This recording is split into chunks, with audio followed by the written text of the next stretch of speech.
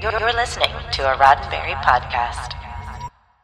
This episode of Mission Log is brought to you by Star Trek Spirits. Visit StarTrekSpirits.com today to preview all the new Romulan vodka and Romulan rye. Take 10% off your order with special code Roddenberry at StarTrekSpirits.com. This episode is also brought to you by Rocket Money. Stop throwing your money away. Cancel unwanted subscriptions and manage your expenses the easy way by going to rocketmoney.com/missionlog. That's rocketmoney.com/missionlog. Mission Log, a Roddenberry Star Trek podcast, episode 476, Resolutions.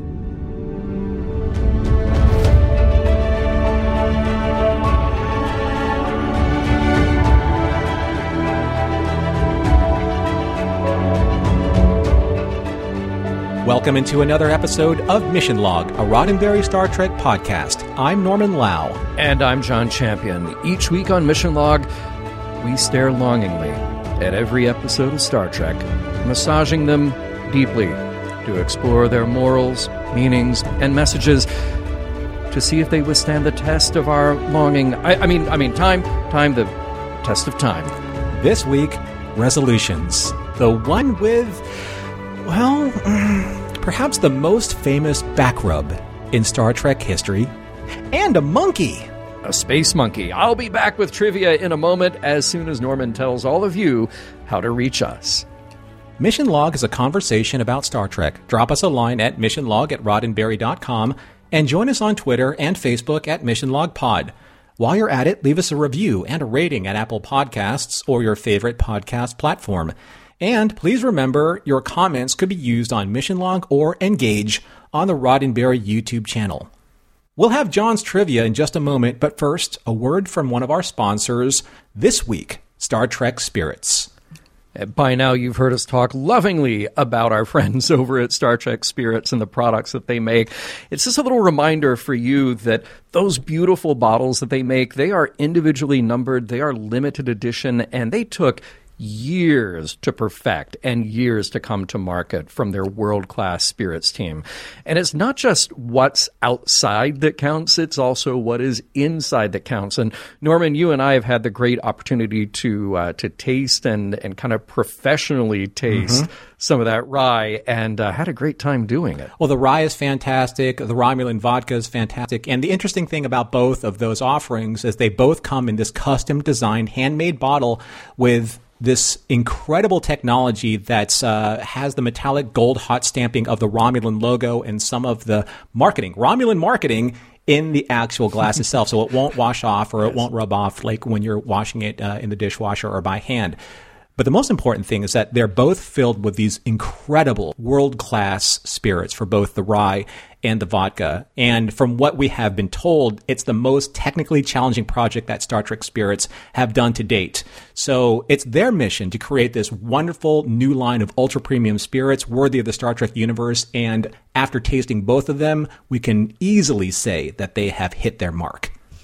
Yes, so they are out now, and all you have to do is go over to StarTrekSpirits.com. Of course, you can be added to their mailing list as well to be notified of future releases. And at one time, Norman, they did actually sell out, and then they got more product back. So don't delay. Go check them out now at StarTrekSpirits.com. So when you go to StarTrekSpirits.com today, you can check out the Romulan vodka and Romulan rye, and exclusive for our listeners, you can take 10% off your order with the special code Roddenberry at checkout. Remember that StarTrekSpirits.com and use the code Roddenberry at checkout to take 10% off. And now, to get the monkey off his back, here's John with this week's trivia. All right, so trivia for today's episode, Resolutions. It was written by Jerry Taylor. Keep in mind that even though Jerry was a producer on Voyager, and in TV, writer and producer are sometimes interchangeable job descriptions, Season 2 is where Jerry has the greatest density of her writing credits on the series. This one was her concept, though she did have some input from others on the staff. Specifically, Ken Biller had pitched some ideas that were played with but ultimately didn't make the cut. In fact, he had one idea that would have involved Voyager coming back after decades to rediscover Janeway and Chakotay and presumably their children. The writers also toyed with the idea of how far they would push that romantic relationship, with Biller advocating for more is more, while Taylor stayed with the less and wanted the audience to fill in the blanks for themselves. It was directed by Alexander Singer, and it's always nice to see Alex's name on an episode of Star Trek. Just as a reminder, he was a fan of TOS in its original run and was working on the lot next door at Mission Impossible, but never got his chance with Trek until 1992 when he helmed Relics on TNG. Now, in Voyager, we have covered his work on Tattoo and Threshold, and he'll be back for 7 more episodes spanning through the 4th season. Let's see, about the location. They did shoot some location shots in the Angeles National Forest, which is northeast of Burbank, or if you're like me and you want to have some really good Chinese food in Alhambra, then you're looking at a drive due north to get into Angeles National Park. Of course, they supplemented that with studio shots, but there are some nice, legit location shots in there, too. Let's meet our guest stars. Now, sadly, we don't have a name for him, but there is indeed a trained spider monkey in this episode, and his whole trick was being able to stand and walk upright on command, and that is how he got the job. It's actually what won over Rick Berman, and he said, hire the monkey.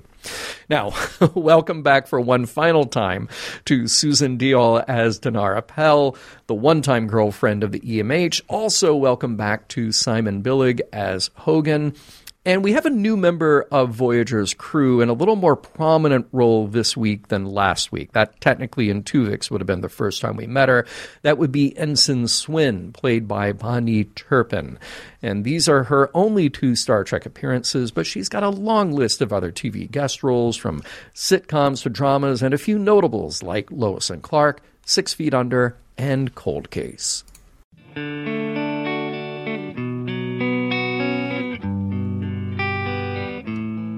Get ready for a very soothing episode of Voyager. It's like a back rub, but for your brain.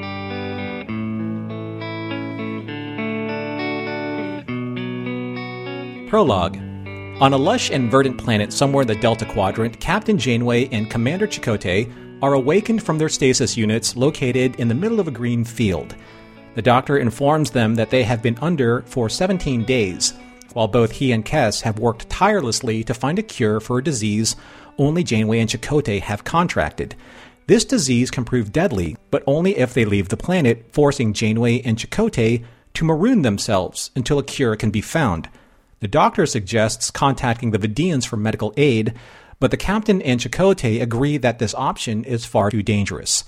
Janeway then contacts Tuvok and grants him permanent command of Voyager, with her express orders to avoid the Vidians and to return Voyager's course back towards the Alpha Quadrant, while she prepares her final words for the crew. Act 1. In the ready room, acting Captain Tuvok and the rest of the command staff are still shocked with Captain Janeway's last set of orders. Tuvok maintains that after they beam down the proper research technologies, weapons, tricorders, shelter, and even a shuttle for transportation, that Captain Janeway, who Tuvok also points out is an able scientist, may find the cure that would allow her and Chakotay to rejoin them. Tom believes that Tuvok should at least feel some kind of remorse from what's happened, but as a Vulcan, Tuvok fails to see how feelings, no matter how appropriate, would help the current situation. After dismissing the staff, Harry remains sitting still and alone. On the planet's surface, Janeway and Chakotay are beside themselves at the sheer mass of resources that Tuvok has beamed down for their extended stay, which bolsters Janeway's optimism in finding a cure, including tricorders, a replicator, a portable lab, furniture, and a shelter, which Chakotay sets out to assemble in the beige colorway that Janeway suggests. She also hints at wanting a bathtub, but will have to, quote-unquote, rough it with what was provided. Chakotay is taking everything in stride, except for when Janeway tells him that since they are no longer on a ship, he can dispense with the command structure and now just call her Catherine. Back on Voyager, it appears that the crew haven't adjusted to the loss of Captain Janeway and Commander Chakotay, After berating an ensign for submitting an error-laden report, B'Elanna is interrupted by Harry, who has come to her hoping that there is something that they can do about their current leadership situation. On the planet, Janeway and Chakotay have changed out of their uniforms and have settled into their makeshift shelter. She even needles him a bit about his long and mysterious disappearances into the woods, to which he only hints at building something. Just then, Tuvok makes contact, and Janeway knows it's time to say goodbye, as she addresses her crew for the last time, thanking them for everything, but especially for the fun and laughter that she will never forget. And with that, on behalf of the crew, acting Captain Tuvok bids them farewell, and to live long and prosper. Act 2. In her personal log, Janeway says that it's day 24 on the planet they have officially dubbed New Earth. She continues to problem solve and multitask while soaking in her bathtub, as Chakotay is inside their shelter working on a sand painting. Suddenly, a nearby rustling startles Janeway, and she calls for Chakotay, who sprints into action with phaser and flashlight in hand. They quickly discover a primate who appears to be curious about his newfound neighbors. However, it appears shortly after first contact, as Janeway wonders if it too has to contend with insect bites, as she stands there awkwardly next to Chakotay, wearing only a towel. Putting on a robe and getting right back to work, Janeway believes that there may be something she missed in her research related to the primates on this planet. But Chakotay, former first officer notwithstanding, points out that maybe they can find the simple good in the situation of this new life together that they have been dealt. Back on Voyager, according to Tuvok's logs, it has now been 6 weeks since they broke contact with Janeway and Chakotay. On the bridge, Harry has picked up a Vidian convoy on long-range sensors, and he believes that their advanced medical technology may hold the key to curing the captain. Tuvok is unmoved by Harry's impassioned plea, which escalates into near insubordination, forcing Tuvok to relieve Harry of duty.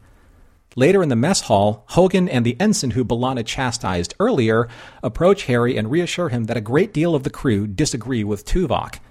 And after approaching B'Elanna about it at a nearby table, Harry reveals his plan to her, which after much deliberation, he then takes to Tuvok early in the morning before Harry's duty shift. Harry believes that Dinara Pell would help them, along with offering the Vidians access to more of B'Elanna's DNA, which has been proven to resist the phage. But Tuvok believes the risk is too high and orders Harry to stand down or face the consequences of being relieved of duty permanently. Act 3. Janeway emerges from the shelter and informs Chakotay that she's heading out to check her traps for more insect specimens. Chakotay is hard at work building headboards for her bed, so she is more comfortable when she's reading. Janeway feels as if Chakotay has given up on their search for a cure, while Chakotay believes that he is making the most of the situation instead of settling for living in just a gray box. Before she leaves, he asks Janeway why she's so resistant to this being their possible future together. She admits that one day she may let go, but not today. After venturing deep into the forest to check her insect traps, Janeway comes face to face with the primate again, with whom she tries again to communicate. Suddenly it begins to shriek as the skies darken and winds whip up around her, forcing her to run back towards the shelter. Shortly after, Chakotay finds her and gets her to safety, explaining that their tricorders didn't detect this walloping type of plasma storm coming. And after the storm subsides, their tricorders report that most of their encampment, along with Janeway's research, has been destroyed, forcing her into that decision of finally letting go. Meanwhile, on Voyager, Kes meets with Captain Tuvok in his ready room and shares with him a story of her father, a wise man who Kes compares to Tuvok through that very wisdom. Tuvok is honored by her story, as she continues to describe how deeply Tuvok cares about the safety of his crew, to which he adds how much he too has lost a valued friend and is not immune to the effects of such a loss.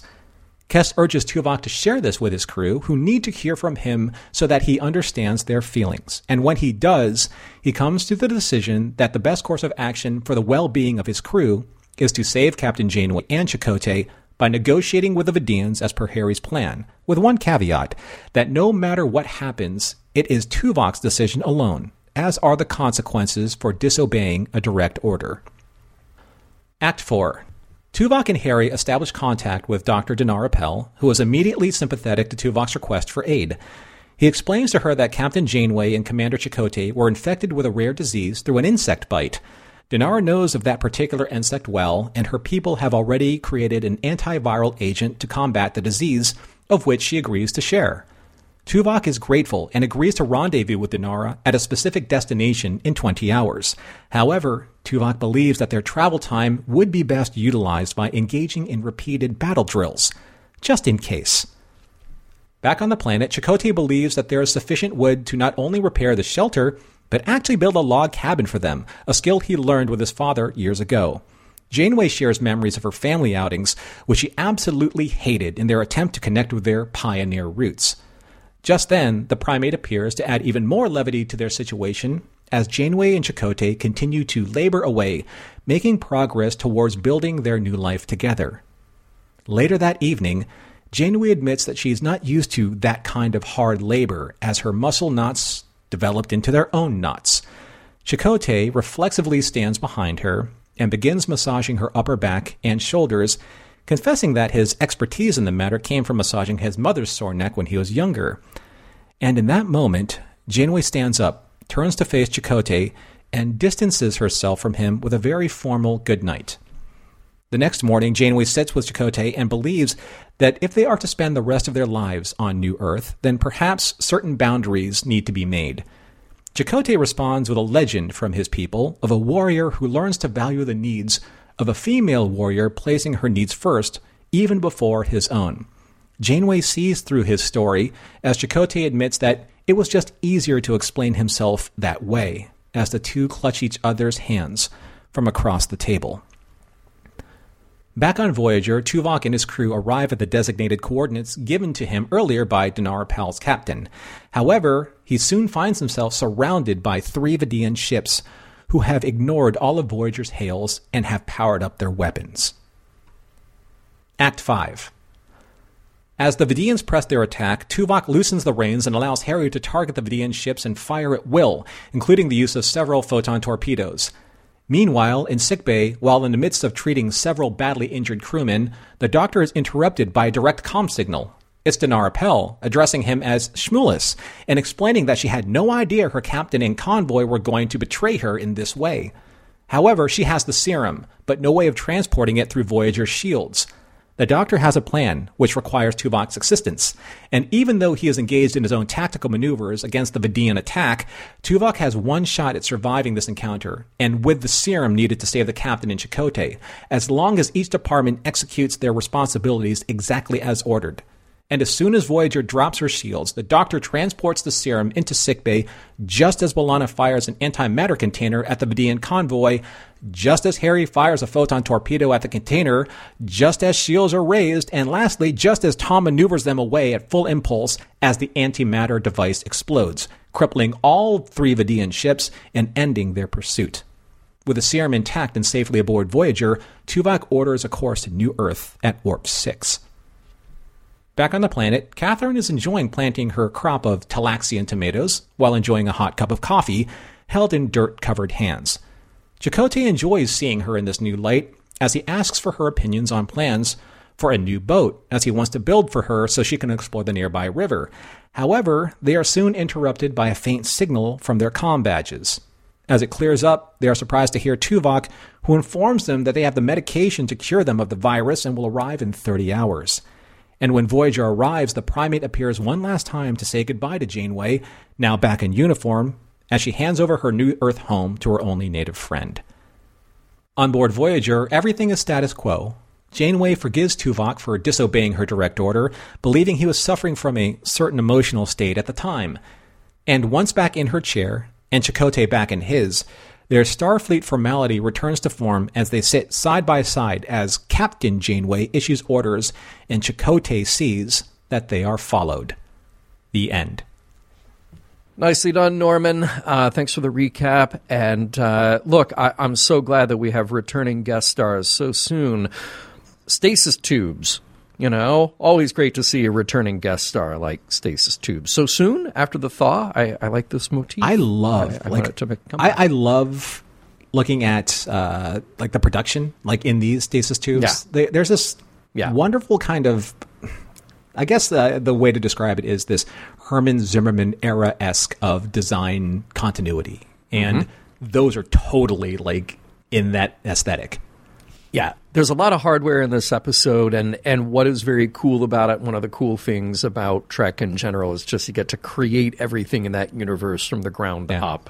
So a lot of little details there. When you've got a master designer like Herman Zimmerman doing it, it's all going to look good together. Not enough hexagonal duffel bags or, I come on, people. Like, that needs to be done like a little bit more, with a little bit more immediacy with cosplay. I haven't seen enough of those. Right? I agree with you there. Yeah, absolutely. And I got to say, like, we've talked about how some of the teasers in Voyager will be very long, or in this case, I like how it's so short, but man, it just cuts, again, right to the worst possible thing to happen. Just stranding the captain and the first officer. It's already been days. We're catching the story 17 days after it starts and just telling the ship to leave. I love how we're just thrown right into it like that. I really like the lighting on Tuvok he was in Janeway's ready room, and he's sitting there kind of like half in the light, half in the dark, and it's very symbolic. Like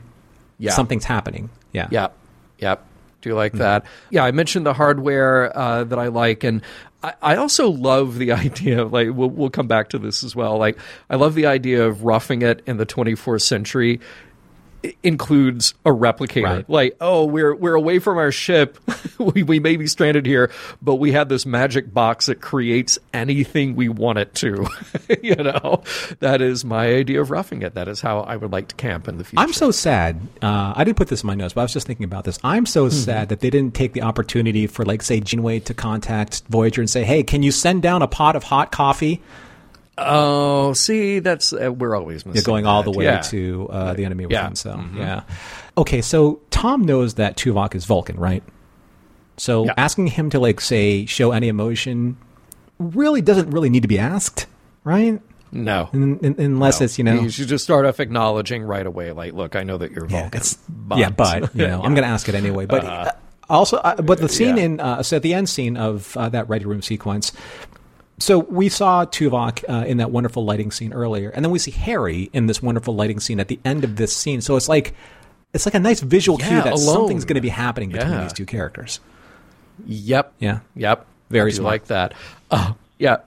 Speaking of people playing true to form, I love B'Elanna talking to Ensign Swin, just looking at the report. There are mistakes. I love the vagueness, yet the accurate criticism of her report. Yeah, just like middle management. This isn't done right. Well, can you tell me what you've done wrong? I don't know what you've done wrong, but I know you didn't do it right. It's exactly. Right. Yeah. Now go fix it. So here's an interesting thing. So Harry comes out and kind of like saves Swin from, like, getting, like, really chewed out. But he says, like, I've been talking to some of the Starfleet crew, and then obviously, he wants to ask B'Elanna about the Maquis crew. I'm like, I thought that's all been settled. Until it's not been settled. Yeah, that's kind of a weird division to make. Yeah. Starting timestamps off with 9 minutes, 28 seconds. So futuristic non-Starfleet leisure wear equals 24th century Ren Fair wear. Oh, of course. Okay. Of course. You're either a Starfleet or your future Ren Fair. Just that is the way it works. Gotcha. Absolutely. I mean, they got a replicator that can make anything, but no. You just program it automatically to 24th century Ren Fair. I mentioned it before in the trivia, but nice little blend of location and studio. I thought that was effective, and actually the studio, they managed to give it a little more depth, a little more scale than very often we get with those, trees and grass settings that they'll create in there. I did have to wonder about communications range. Voyager's pulling out, you're getting that little bit of static, and they're just losing that signal very quickly. I mean, they do apparently have a Type 9 shuttlecraft on the planet with them. How about maybe leave them with a subspace relay? Yeah. Would that be so bad? Like, they can continue to try to stay in touch with Voyager. They could also maybe continue to send out a message to anybody else that might help. So, as with a lot of things, the range of subspace comms is as far as the script needs it to be. That's like, how fast is a turbo lift? I will do you one better. So, because their situation is dire, because that if they cure themselves from the disease, then why not take the chance of using Tom's transwarp shuttle and catch up with Voyager, risking salamander transformation? But it's worth it. Why not? Right? Why not? Look, if you become a salamander once and get cured, you can do it again. Right? Just saying. Yeah. I thought it was interesting that Janeway gets a goodbye message to the crew, but not Chakotay. Did anybody ask? Maybe he's got a message to leave for family back home. Maybe not. Maybe they weren't too concerned about that.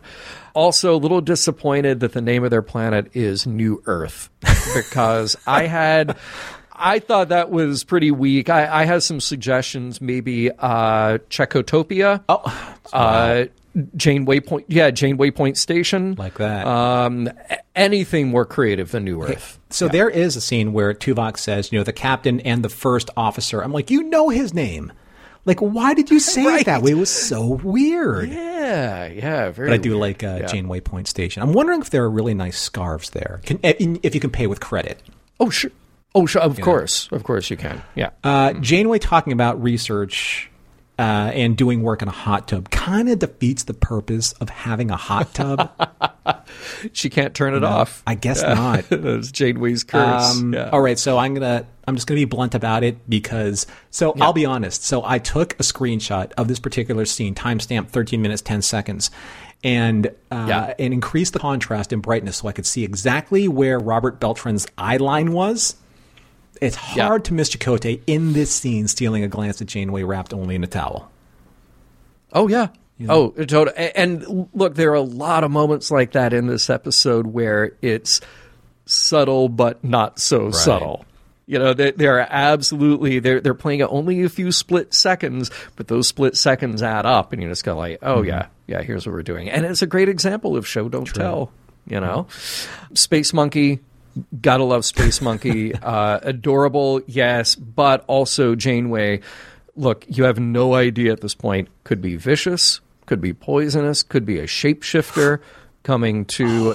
could be all kinds of things. You got to be careful in her first contact. It's so funny because the 2 times or maybe 3 times where she saw the monkey, she held out her hand and said, "Are you hungry?" Well, you don't have any food, so why are you asking if it's hungry? It's not like you're offering it like a space banana or something. Right. Ooh, space banana. Yeah. That's goes with space banana pudding and space vanilla wafers. For the full space southern aesthetic for that. Yes. Tuvok says to Harry, that bit of sophistry is not terribly persuasive, Ensign. I didn't know that word until he said that, so I had to look up the word sophistry, meaning subtly deceptive reasoning or argumentation. That is a great now you word. know. I was like, and now that you've heard it in use. Like now you know exactly what it is. I was like, wow, man, I did not deserve the English BA that I got. So there you go. Now you're going to use it all the time. Gotta say, I love Tuvok's very purple environment and robe. The color coordination with the lighting and the clothes. I'm going to start doing that myself. Brilliant. And a funny moment, if I can just go back to the monkey for a second. Janeway's standing there talking to the monkey. The monkey's looking up, and she goes, "What's happened to the sky?" Like, well, Janeway, first of all, the monkey can't answer you. Second of all, you've seen bad weather before. So a little strange, but yeah. Let's go back to Voyager for a second. Kes, absolutely, here's one of those moments that pays off. Kes is absolutely the right person to try to break through to Tuvok, and I'm so glad that you have that background of their relationship, their friendship, because that is the kind of moment where that I also like her longer hair. Her hair has grown. Yeah. It has. Yeah. She looked great. I love the little plot or character detail, rather, that Janeway hated the pioneer roots of her family, and she is a child of the 24th century because I totally get this. I want the comforts of technology in home. I understand. Speaking of comforts, John. I have to mention this. So, going right to the back rub. Wow. So I know that this started literally like the firestorm of fanfic shipping. That was obviously significant. Not as significant Chakotay's story for whatever that was. Well, okay, let me just say I'm glad that they subverted that. Because even at this point in season 2, it's kind of, it feels like they've created their own meme with Chakotay as an ancient story that of my kills people. me, dude. And I'm just saying, my eyes roll into the back of my head like, oh no, not again.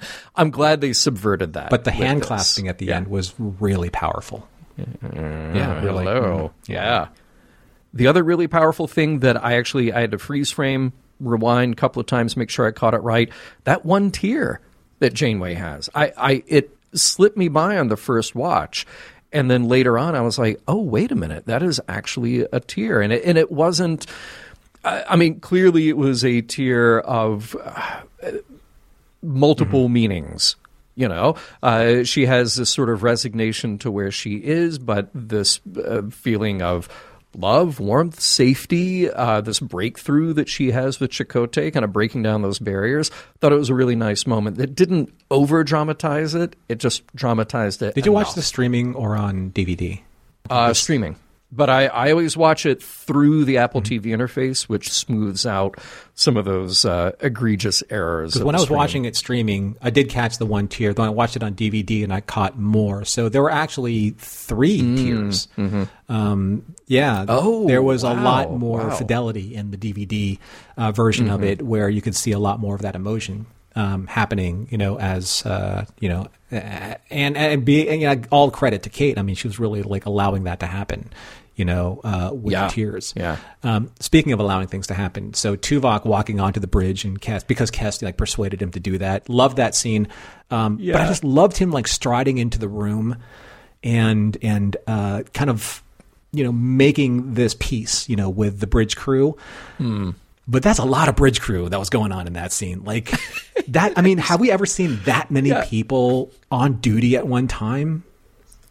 Well, see, I watched it and I had to wonder what was the moment right before that. What is the moment right before Kes goes into the ready room? Does she say to everybody, hey, come up to the bridge. I'm about to go do something. And everybody keep your eyes on the door. No, that's a good point. That's a good point. Like the scene leading up to the scene.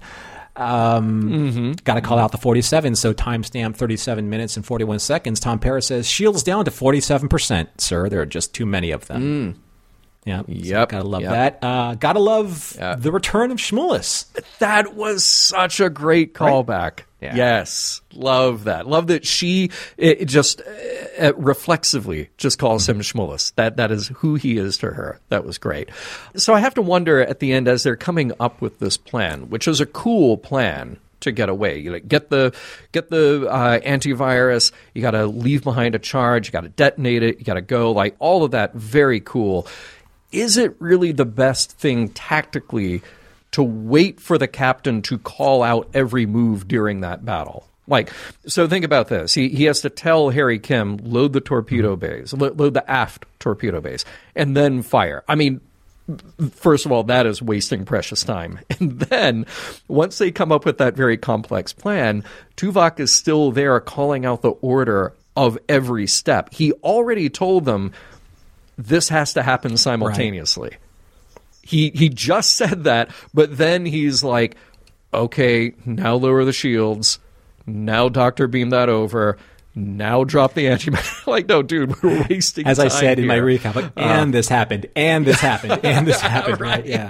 Right. And by the way, and I hope they can get some new antimatter somewhere, because they just dropped that off and blew it up. Talk about doing a lot with a little, as are many moments in this episode. We talked about the tear. We talked about these moments, these glances.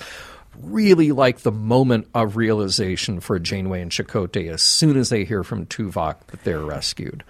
Like, I mean, they don't have to say anything. They just have the look. There's this, and wow, and the world changes. There's this weird kind of a similarity to like what happens after summer camp, kind of like in Greece, when Danny and Sandy finally met each other, and all of a sudden they weren't the same people that they were when they saw each other at the pier, summer lovin', et cetera, et cetera. They have to snap back into the roles that they're familiar with, that they've been defined by. And you're watching that happen. You're like, oh, the heartbreak. Because you know what you saw, and they know what they did. But that's not to happen, I guess. At least not yet. At least not yet. Exactly. Yeah. Right. Hey, just to make a little real-world parallel here, I think back to the last few years as of the recording of this podcast, and great strides were made in vaccine technology, and that great stride can be used potentially for a lot of other treatments for a lot of other diseases. Well, if the Vidians are so advanced and they have this incredible antiviral treatment, is that going to be applicable to anything else? I mean, now that we know how it works and we beamed it up and we've got a copy of it, presumably, maybe that can come in handy sometime in the future? What if the space monkeys are what other visitors stranded on the planet devolved into? At least they're more cuddly than space salamanders. We'll be right back with more of Resolutions, but first, a word from our sponsors. Hey, it is still the new year, Norman, and I'm sure that you and I and a lot of our listeners, we kind of have resolutions in mind. Oh, hey. Yeah, right. Clever. Not just the episode that we're talking about, but maybe what you're doing. Maybe one of your resolutions is to work out a little more, or spend a little more time on a hobby, or maybe one of your New Year's goals is to manage your budget better and save yourself some money. And I've got a suggestion on how to do that, maybe by using Rocket Money. I love that suggestion. As you know, Rocket Money was formerly known as Truebill. For all of you who need help managing your finances, it's as easy as using an app. Rocket Money is a personal finance app that finds and cancels your unwanted subscriptions, monitors your spending, and helps you lower your bills all in one place. You got to love that kind of convenience. Over 80% of people, if you didn't know this, John, they have subscriptions, maybe like you or I have subscriptions about services that we don't even use. And like that one streaming service you signed on for, or that free trial that you've never used again. But those are actually being charged to you. So Rocket Money will find and ID these subscriptions for you so you can stop paying for the ones you don't want. It makes it so easy, and that's what you want. You want to save money, and you want it to be convenient. Rocket Money does that at the click of a button. Find those subscriptions that you don't want and press cancel. And Rocket Money, it'll cancel it for you. So don't worry about the weird customer service. Don't worry about the back and forth emailing.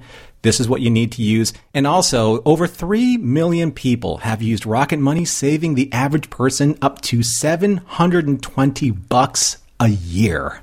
That number always blows my mind, but you know what? I believe it because it does add up. I mean, I've been looking at my subscriptions the same way, and I realized that there are literally services that I signed up for to do one thing, to watch one movie or one show, and then kind of told myself that I would cancel it, and then I didn't, and it sticks around. And that $3 or $6 or $10 or $15 a month, it adds up. I realized that I actually had 2 subscriptions to the same service. Oh, no. I'm embarrassed to admit. Yeah. So we can all get a better hold of our finances by canceling those unwanted subscriptions. And you can use Rocket Money to do it the easy way. So stop throwing your money away. Cancel unwanted subscriptions and manage your expenses the easy way by going to rocketmoney.com/missionlog. That's rocketmoney.com/missionlog. Again, rocketmoney.com/missionlog. So, Norman, one of the first things that I thought about is that every now and then Star Trek will do this thing where it gets to take our characters and remove them from being Starfleet. It gets to remove them from their jobs and just lets them be people. And in Next Gen, it was a great conceit to have the holodeck to do that, get people literally out of their Starfleet uniforms and into something very different where they can be a different character. You go back to TOS and you go back to an episode like The Naked Time, where you get to break down some of those barriers around characters and let them express maybe what's happening a little more deeply in their psyche. And I like this episode for the same reason, that we get to just start out practically with our characters out of work mode. We spend so much time with them in their functional roles, just being Starfleet. It's kind of like how Riker said that his job is his life. And that's something really kind of disturbing about that. And here we get to break down some of these characters in the 24th century and just let them be who they are. And it's a breath of fresh air to see them drop that, the job is my life mode reluctantly at first, but then they kind of quickly adopt it. I want to answer that with a saying from my people. Oh, no. My people have a saying. Okay, all right. Yeah, so my people have a saying, even the eagle must know when to sleep. Maybe it's time we both consider that. Yes. No, okay, exactly. so look, folks, relax, people out there. I'm just making light of what was happening there. But in terms of what John was saying, there's an interesting dynamic here when we're looking at how we are defined by who we are versus the positions that we're in or the job responsibilities, that quote unquote supposedly define who we are. We are more than just a title. We are more than just a captain or a first officer. We're people. And I think that the interesting thing about what happened with Janeway and Chakotay down on the planet, of which Janeway really kind of addressed a little too quickly, when she said that, we're not in the command structure anymore. Why don't you start, thinking about calling me Catherine? That was interesting because of all people, I thought that she would probably want to hold on to the formality of their command structure longer than not, so it did throw a little bit of an imbalance between the relationship very, very early on. But going back to the whole, who are we, and in terms of our roles, if we were in Starfleet that define us, if those are gone, then who are we, right? If those titles and those responsibilities are gone in the real world, is that just who we are? Is that how we're defined? Is that how we're molded to be? Is that how people perceive us? And not give us a chance of actually being able to be ourselves. Think about people. How cleverly different the approach is here in the early days of Voyager compared to the early days of TNG, where it took time to get to know Picard for sure. And those first moments of Picard are like barking out orders and get the kid off my bridge. And he's really making an effort to not be a fellow crewman. He's being the captain. Compare that to scenes that we've already gotten with Janeway not in her uniform, or and some of those heart-to-heart moments with Kes in particular, like these lovely, very personal scenes that immediately set you up to think like, oh, okay, these are characters who have lives outside of their jobs, or personalities outside of just their function. And we don't get that with everybody. I think some of those attempts are less successful than others, but at least when we're dealing with Janeway, some of those I think are just right on and pay off here because we have gotten to see them a little bit as people. Now we get to see them more as people. When you're watching an episode like this and you're seeing Janeway in a different gear, in a different light, with smiling more, laughing more, reacting to things more, with a little bit more of an organic approach to, her character. And this is Kate as she's, interpreting kind of like these less structured, less formalized moments with Chakotay's character.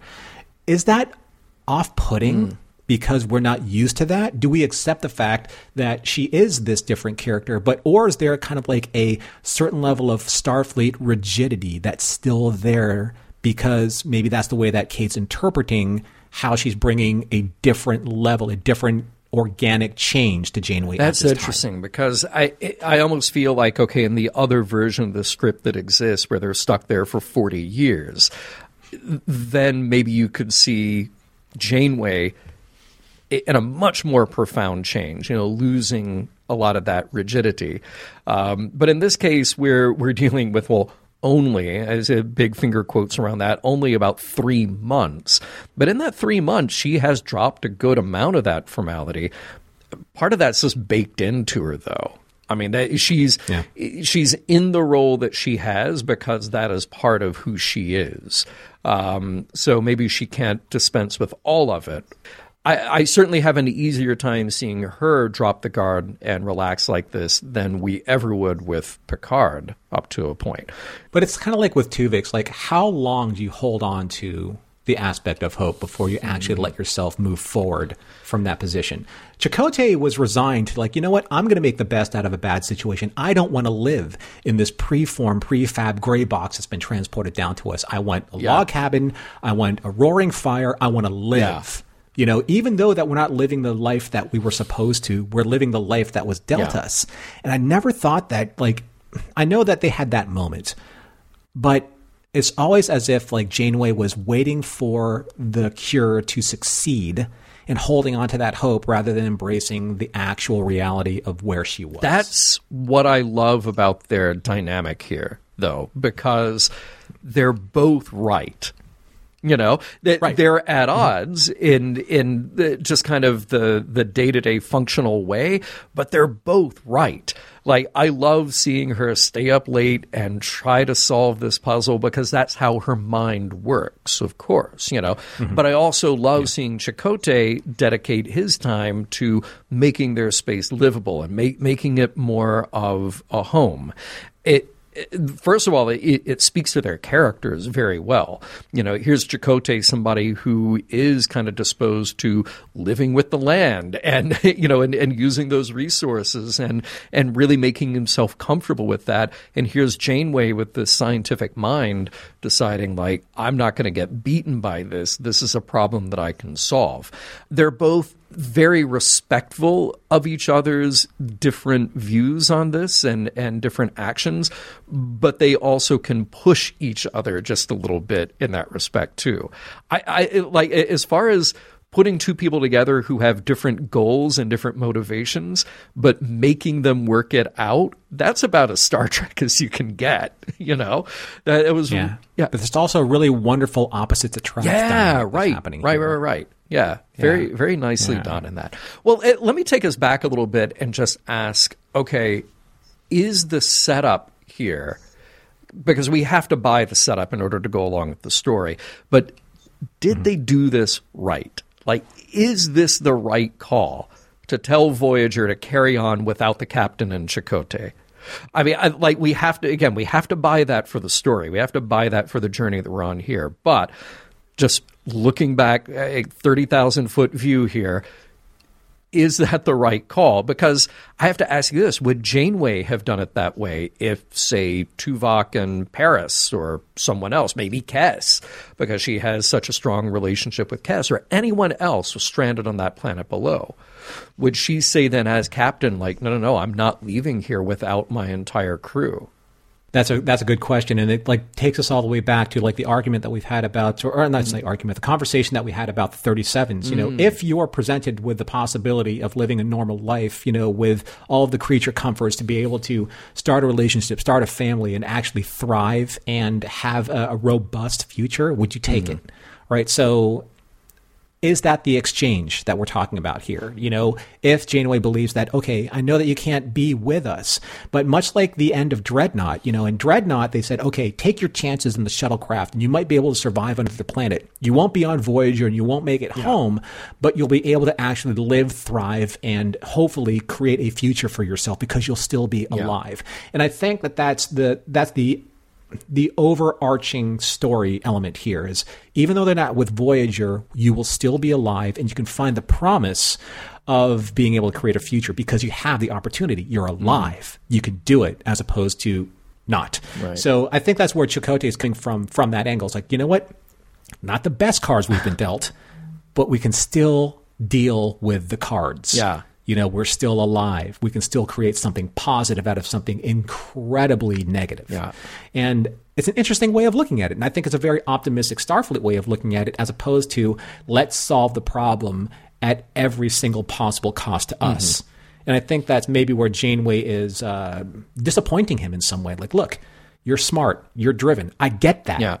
But at what cost? Are you sacrificing the opportunity to start being happy now for something that may never come later? Well, and there you go, because the answers that these characters come up with may be very different given the situation that they're in the Delta Quadrant 70 years from home, as opposed to this same thing happening in the Alpha Quadrant and you're, you know, a 6-week ride from Earth.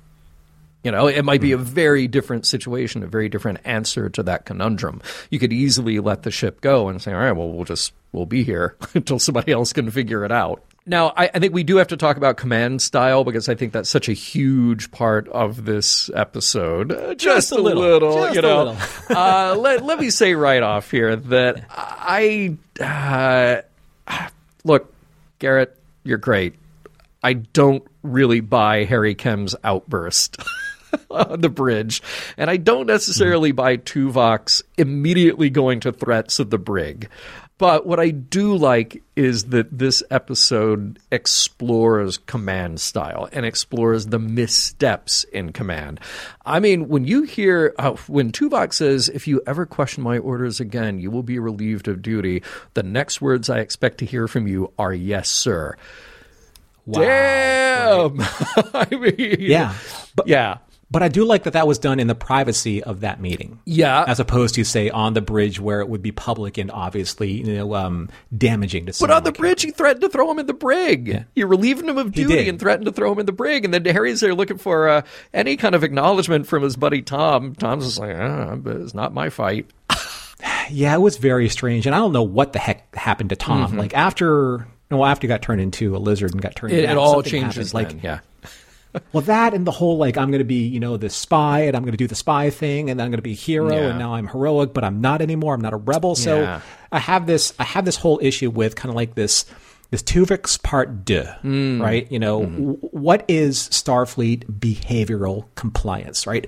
Because Harry has this plea, and he makes this plea known to the entire bridge staff, and he looks at everyone, it's like, where's my support? Tom, where are you, my best friend? The rebel, that basically upsets the apple cart at every single possible turn because that's who you are. And Tom's shrugs his shoulders Harry, don't do it. Yeah. That's, to me, that I feel like that's complete false beat to his character in both episodes, in both Tuvok's and this episode. Agreed. But at the same time, though, so this is a personal note. Because Harry and Garrett are very similar or peer in age to me, I love the fact that they actually wrote a defiant Asian male for this scene, because that's something that you generally don't see traditionally in Asian men. We're not the defiant ones. Tom's the defiant one, and as friends, we love being with these types of personalities, the stronger, rebellious, outspoken personalities, because we aren't them. But watching Harry do that gives him agency to somebody like me, or somebody like me if I watched it at the time, which I didn't, sadly. And watching Harry stick up for himself and his beliefs and the captain.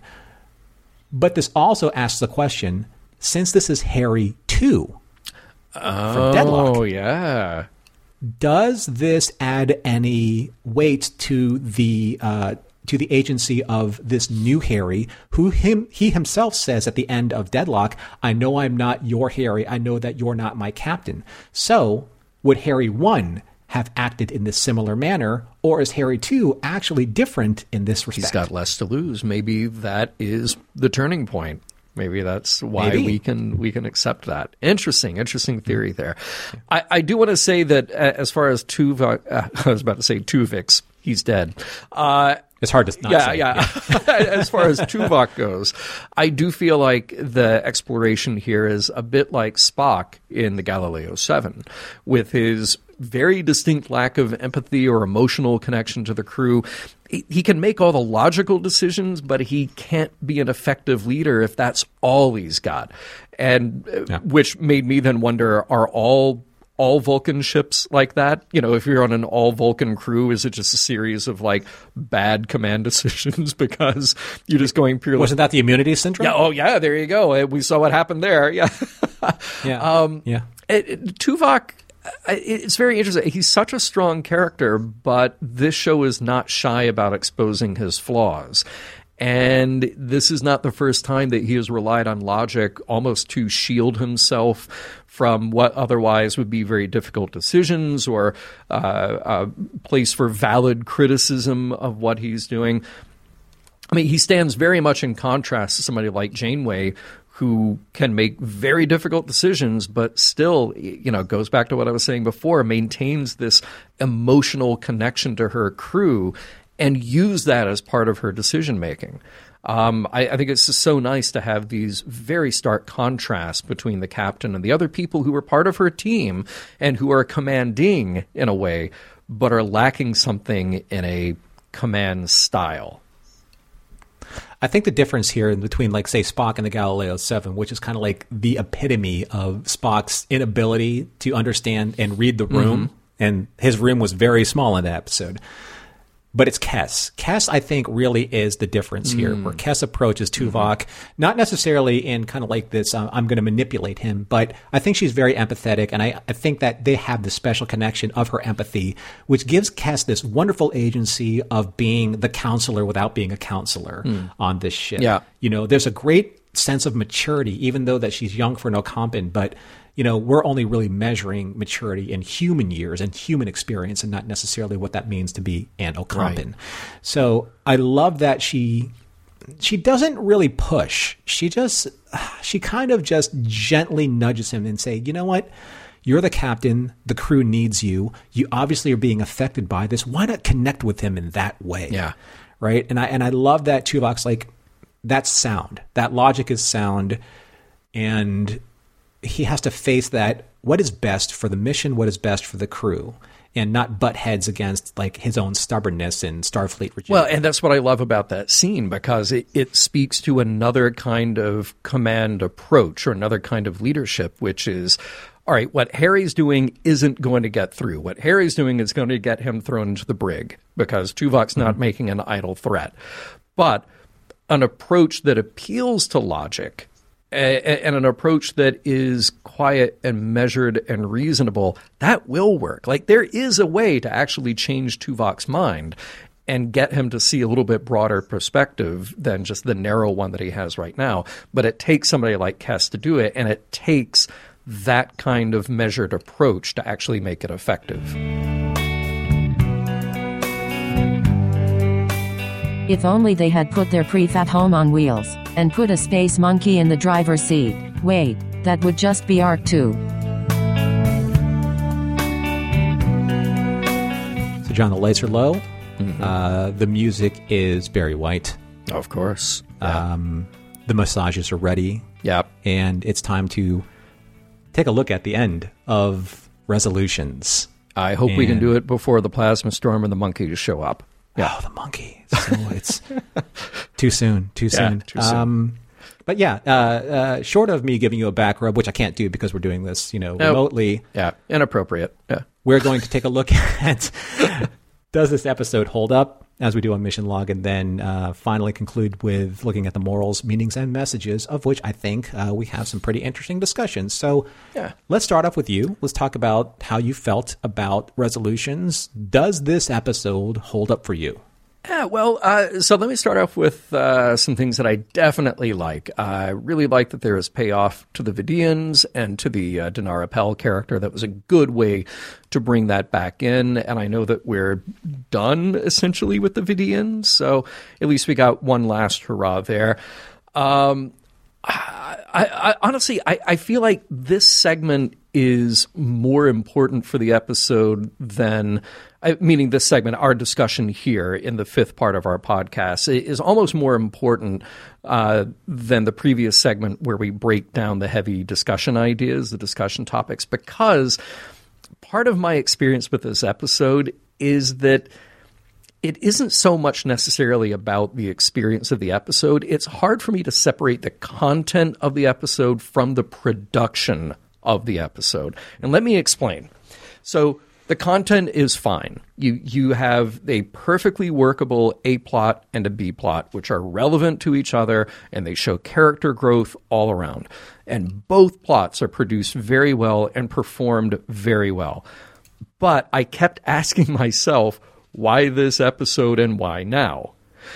If indeed it was Jerry Taylor writing a script to, let's say, tease or maybe even appease a part of the audience who wanted to see a romantic subplot with Janeway and Chakotay, I then have to ask myself if the show should be that reactionary to what the fans or a segment of fans want. Because that's an interesting problem to have. I'm not a fan of the old cliche, will they or won't they kind of plot that goes on way too long in other shows. This episode is one that wants to have its cake and eat it too. It wants to create the romantic plot and then be done with it at the end. And on the one hand, I like how they do it. Isolate the characters, give it a good long time before they can actually have the breakthrough, and then slap them back into reality. On the other hand, I have to ask myself if it was really earned. Did I actually want to see them go there this early in the run in this way? I didn't hear Janeway say anything about Mark the whole time. And she just did that not long ago in other episodes. So it feels like an episode of Voyager where I'm reverse engineering the decisions that were made to get us here rather than just kicking back and enjoying the story. Not to say that I didn't enjoy it, but that is always playing in my head as I review this. And I ask myself if this is just another lost plot thread, and if it is, then would we do that with something important like this? Why would we do that with something important like this? Now, what I do like is this show taking some time to acknowledge the inner lives and emotions of these characters. We got very little of that in the TOS, TNG years, certainly more of that in DS9, so this feels like a natural thing to do here. So that was my long-winded preamble to answer your question and the question of the segment, does the episode hold up? I don't really know, because I think that is dependent. It does, in the respect that it tells a good story with many, many good character moments. That much is undeniable. But in the respect that we took this left turn with a character relationship and then just drop it, I'm not sure that it does. Because that alone makes it feel contrived. Yeah. So I want to really like this episode for all of the strengths that it has. But I also feel like it's a superb opportunity that then gets a little squandered. Now, what I also appreciate is that they treated the emotional lives of these primary characters in an adult and respectful way. There is something so real, but so tragic, so relatable, that they get back to the bridge. It's like, all right, we're in our roles now. This is what we do. Our lives, our work. We definitely don't always get that on Star Trek, but wow, Janeway and Chakotay, they just have some great, great moments here that I think can elevate it in a way that maybe when I examine this episode and I say, okay, does it hold up in the overall picture, the overall story of Voyager that we're getting? Maybe not. But does it hold up just as this one moment, this one blip where we get to get into their heads a little bit and see them in this kind of parallel existence that they could have had, this alternate timeline existence that they could have had? Maybe so. Maybe I can look at it that way to see it holding up. So I'm a little torn. It's like I can't find fault with the episode at all. I think it is written well, it is performed well, it is produced well, but then I just keep coming back to why. Is it because traditionally this is that reset button moment that we're waiting for? You know that it's not going to pretty much go anywhere further from here. Yeah, but here's the thing. It's a reset button where I feel like there are actually stakes. Yes. If you blow up a shuttle in one episode and then you have a new shuttle in the next episode, so what? Right. Torpedoes, shuttles, yeah. Yeah. Well, that's just hardware, and you could hand wave away an explanation of why they have it, Right. Or if it is a reset button type episode where literally the characters forget because it's an experience that gets wiped out, okay. But this is an episode that leaves you with this lingering thing, like, wow, they actually lived that experience for many, many weeks. Mm-hmm. It's not like it just happened in an afternoon, right? But, and like I said, there is this tragic real-world element to it where you got to snap back into professional mode. But that doesn't mean that those feelings just go away. So it's a weird use of the reset button. Yeah, and I don't know why I'm so ambivalent about this, because I'm like 99% there saying like, yeah, this is great. I love this. I love what they did. I love the depth. I love the kind of humanity of it and the true emotions of it. And at the same time, I just think like, okay, in the greater scheme of things, why? Because if it's just to say, yeah, we got fan mail from people thinking that there should be a Janeway Chakotay relationship, so we're going to give that to you, but then we're going to take it away immediately. Yeah. That just seems like a weird premise to build an episode on. Right. So, so that's where I am with it. But if you ask me about any moment of this episode, I will sit here and go like, yeah, that was great. Sure. That was amazing. Yeah. Well, actually well produced for sure. Yeah. So what about you? Well, I mean, I didn't really get a lot out of, say, the first viewing from this episode, aside from obviously that scene where you felt kind of like the unease of the back rub scene. Like, have they gone too far? Has Chakotay committed too fully into this new life and Janeway not? I mean, obviously that this ambivalence created this entire catalyst that launched like literally 1,000 ships, back in 1990s, if not more, probably millions. But one of the thing that I always go back to, and I love doing this with Mission Log, is it's not just the one viewing that we do, for our research and for our review. It's like the multiple viewings. Yep. And over the course of multiple viewings, you get to see a lot more. You get to peel back a lot more of the story and understand kind of like where the narrative is going. And I really did like a lot of the multiple threads that they were trying to tackle here. So you had on the planet, you had Janeway struggling with letting go of that formal, indoctrinated Starfleet discipline, and Kate played it well. It was uncomfortable for her, but also natural for her to be just kind of like effervescence about, being in this new life. Yeah. But you could feel that there was a lot of resistance there. And in contrast, you had, Chakotay probably almost living his best life, because he's not being defined by Starfleet. And maybe that's kind of like maybe the Maquis training in him saying that, I'm going to live every day as if it were my last, right? Because I can feel that about him. Like, I've learned these lessons from before with my father. I've learned these lessons from my people. I've learned the lesson from the Maquis saying, every day is a blessing. So now I'm not being trapped by the traditions of this Starfleet doctrine. So you know what? I'm going to live as good of a life as I possibly can because this is what has been dealt me. I think that was really interesting, in contrast to Janeway. But then we go to the ship. And the ship is a really interesting dynamic because you have Tuvok. And everyone who has spent enough time in the original series era knows that the Galileo 7 with Spock is literally the blueprint of what not to do in leadership, right? Yeah, this is Spock saying, like, logic dictates all. I'm not going to read the room because reading the room means emotions, and emotions don't fall into Vulcan logic. However, I think that without Kes there, without a Kes character there to advise Spock, that's what happens. And you have that wonderful relationship with Kes and with Tuvok, allowing him to grow, into a better level of leadership, and management with his people.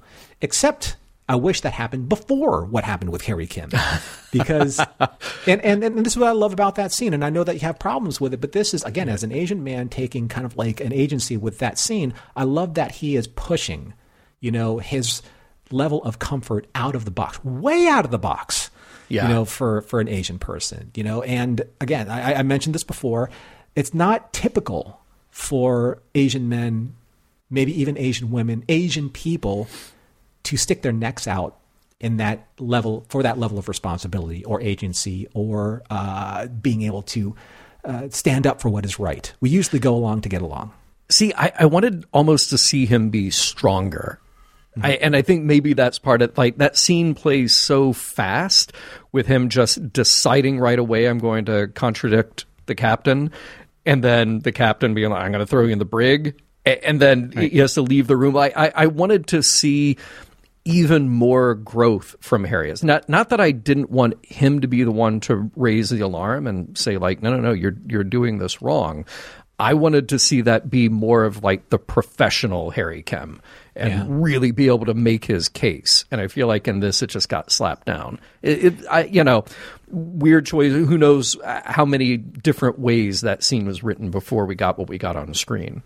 I mean, it did get slapped down, you're right, but that also goes and informs us with, Tuvok's style of leadership. It wasn't, maybe Janeway would have reacted differently, or maybe if Harry and Chakotay had a conflict of interests where, Harry acted that way. But Tuvok, being Vulcan, the way he reacted was, this isn't an emotional debate.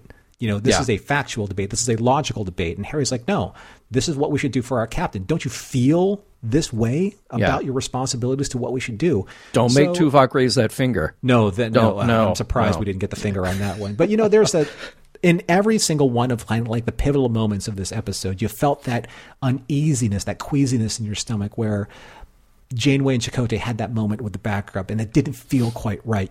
Harry and Tuvok, having that moment, where it didn't feel quite right. It's because they push these characters a little further off center than I think we were, than we're used to.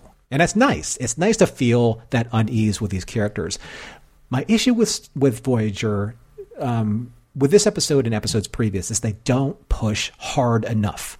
They never push hard enough with the series, and maybe that's just the way that the series is. So I do think this episode holds up. I do think it holds up because of what we do with multiple viewings. I'm not sure if people get out of it what we get out of it with just one single viewing. But I like that they're building some complexities with the characters. I like that we're seeing a little bit more of for lack of a better term regarding Tuvok, a humanity in these characters where they're vulnerable, right? Where they're afraid, where they're, they are at conflict with their interests, and where they don't really know how to process that emotional core of where they're at. Right. So for that, I like this episode. I like for where it goes. I just want these episodes to push harder. But maybe that's where we're at, in this current state of our entertainment, where it's a little bit more controversial. It's a little bit more in your face. And maybe it wasn't that way in the 90s. 1996, I think this was. Yeah. Well, let's talk about morals, meanings, messages. I mean, I think, this is one of those episodes, again, where are we asking too much of it to say, what is the you see Timmy moment? And I don't think there necessarily is that, but there is definitely exploration of character and exploration of styles here. And I'm very amused at the very merchant ivory-ness of the whole thing, when you get Chakotay and Janeway on the planet, that kind of conflicted emotions and the inability to express them, and the tragedy of having to go right back to their professional lives that would prevent them from maybe being their true selves. That's all just sort of relatable, interesting, real human stuff. Also that, work is a pressure cooker and people form bonds, and that's normal. And it's rare that we get a glimpse of that on Star Trek. And sometimes when we do get it, it's a little cringy. This is one that it wasn't cringy. It just asks you, where is this actually going to go? Who's going to drop their barriers first? And how will they ease into this new reality? So does this episode have a lesson for us to walk away with? And not necessarily, but I do really like the flexibility and the growth that our characters have. So Janeway has to adapt to the reality of her situation a couple of times, a few times. She has to adapt to the idea that they live on this planet now. She has to adapt to the idea that she can't just solve the problem that they have once her experiments are wrecked. And she has to adapt to the idea that she is no longer Captain Janeway. She is somebody who is about to have, presumably, a relationship with this man who was her subordinate officer. Mm-hmm. The crew of Voyager, they have to adapt to the reality of their situation. And Tuvok, man, that guy has got some serious growth to do, and thank goodness you've got Kes there to help guide him along. Yeah. But what I really like, and I mentioned this in the discussion part of the show, none of these people are 100% right or 100% wrong. They are making the best of what they have based on the information they've got. And at the very least, they're all willing to bend a little to try to see things from the other perspective. It just takes some of them a bigger step to get there than others.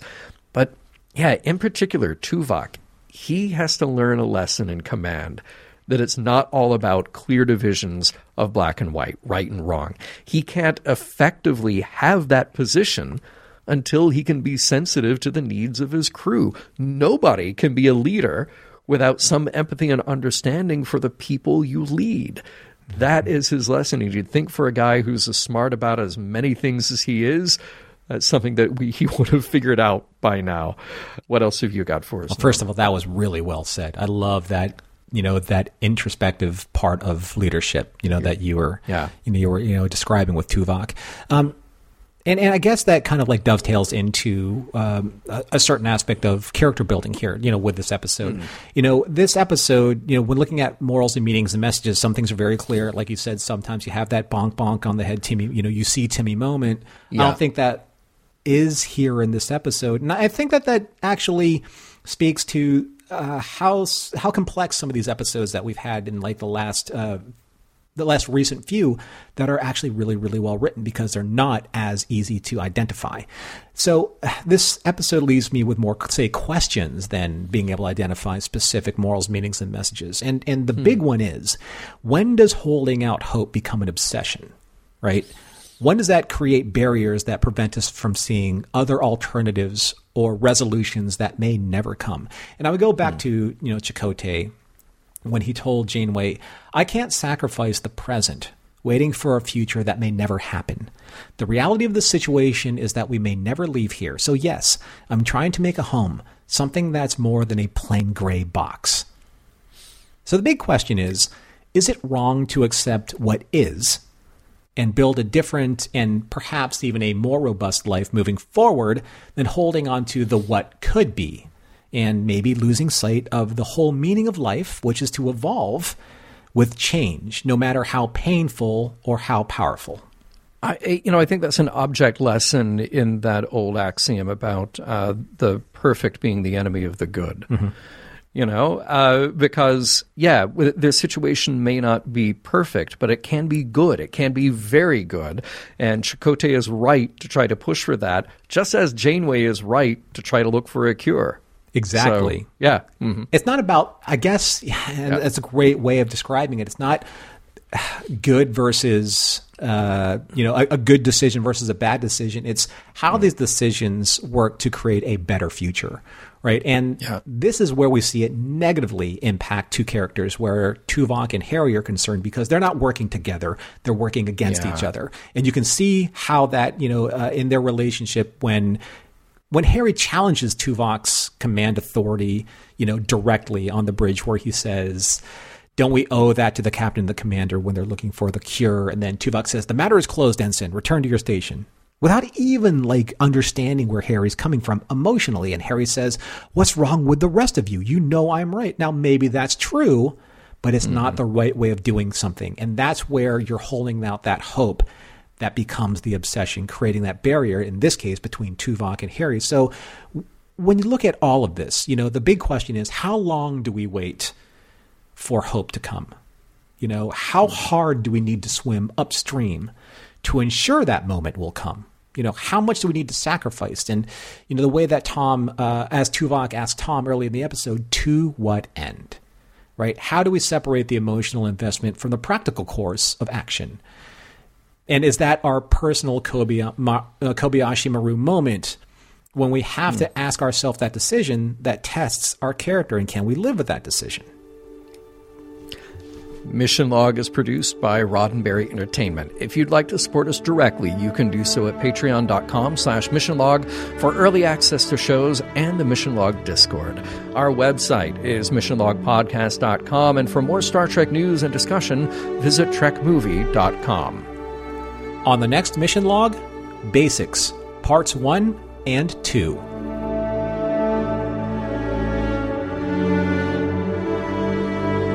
Some of the music for Mission Log provided by Warp 11, online at warp11.com. Special thanks to consulting producers Adam Brusky, Matt Esposito, Homer Frizzell, John Mann, Mike Richards, and Mike Schabel.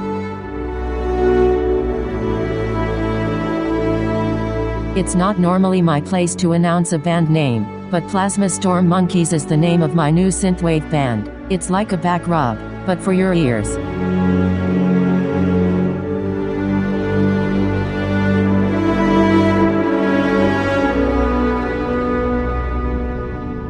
End transmission.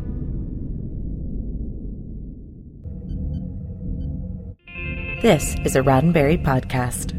For more great podcasts, visit podcast.roddenberry.com.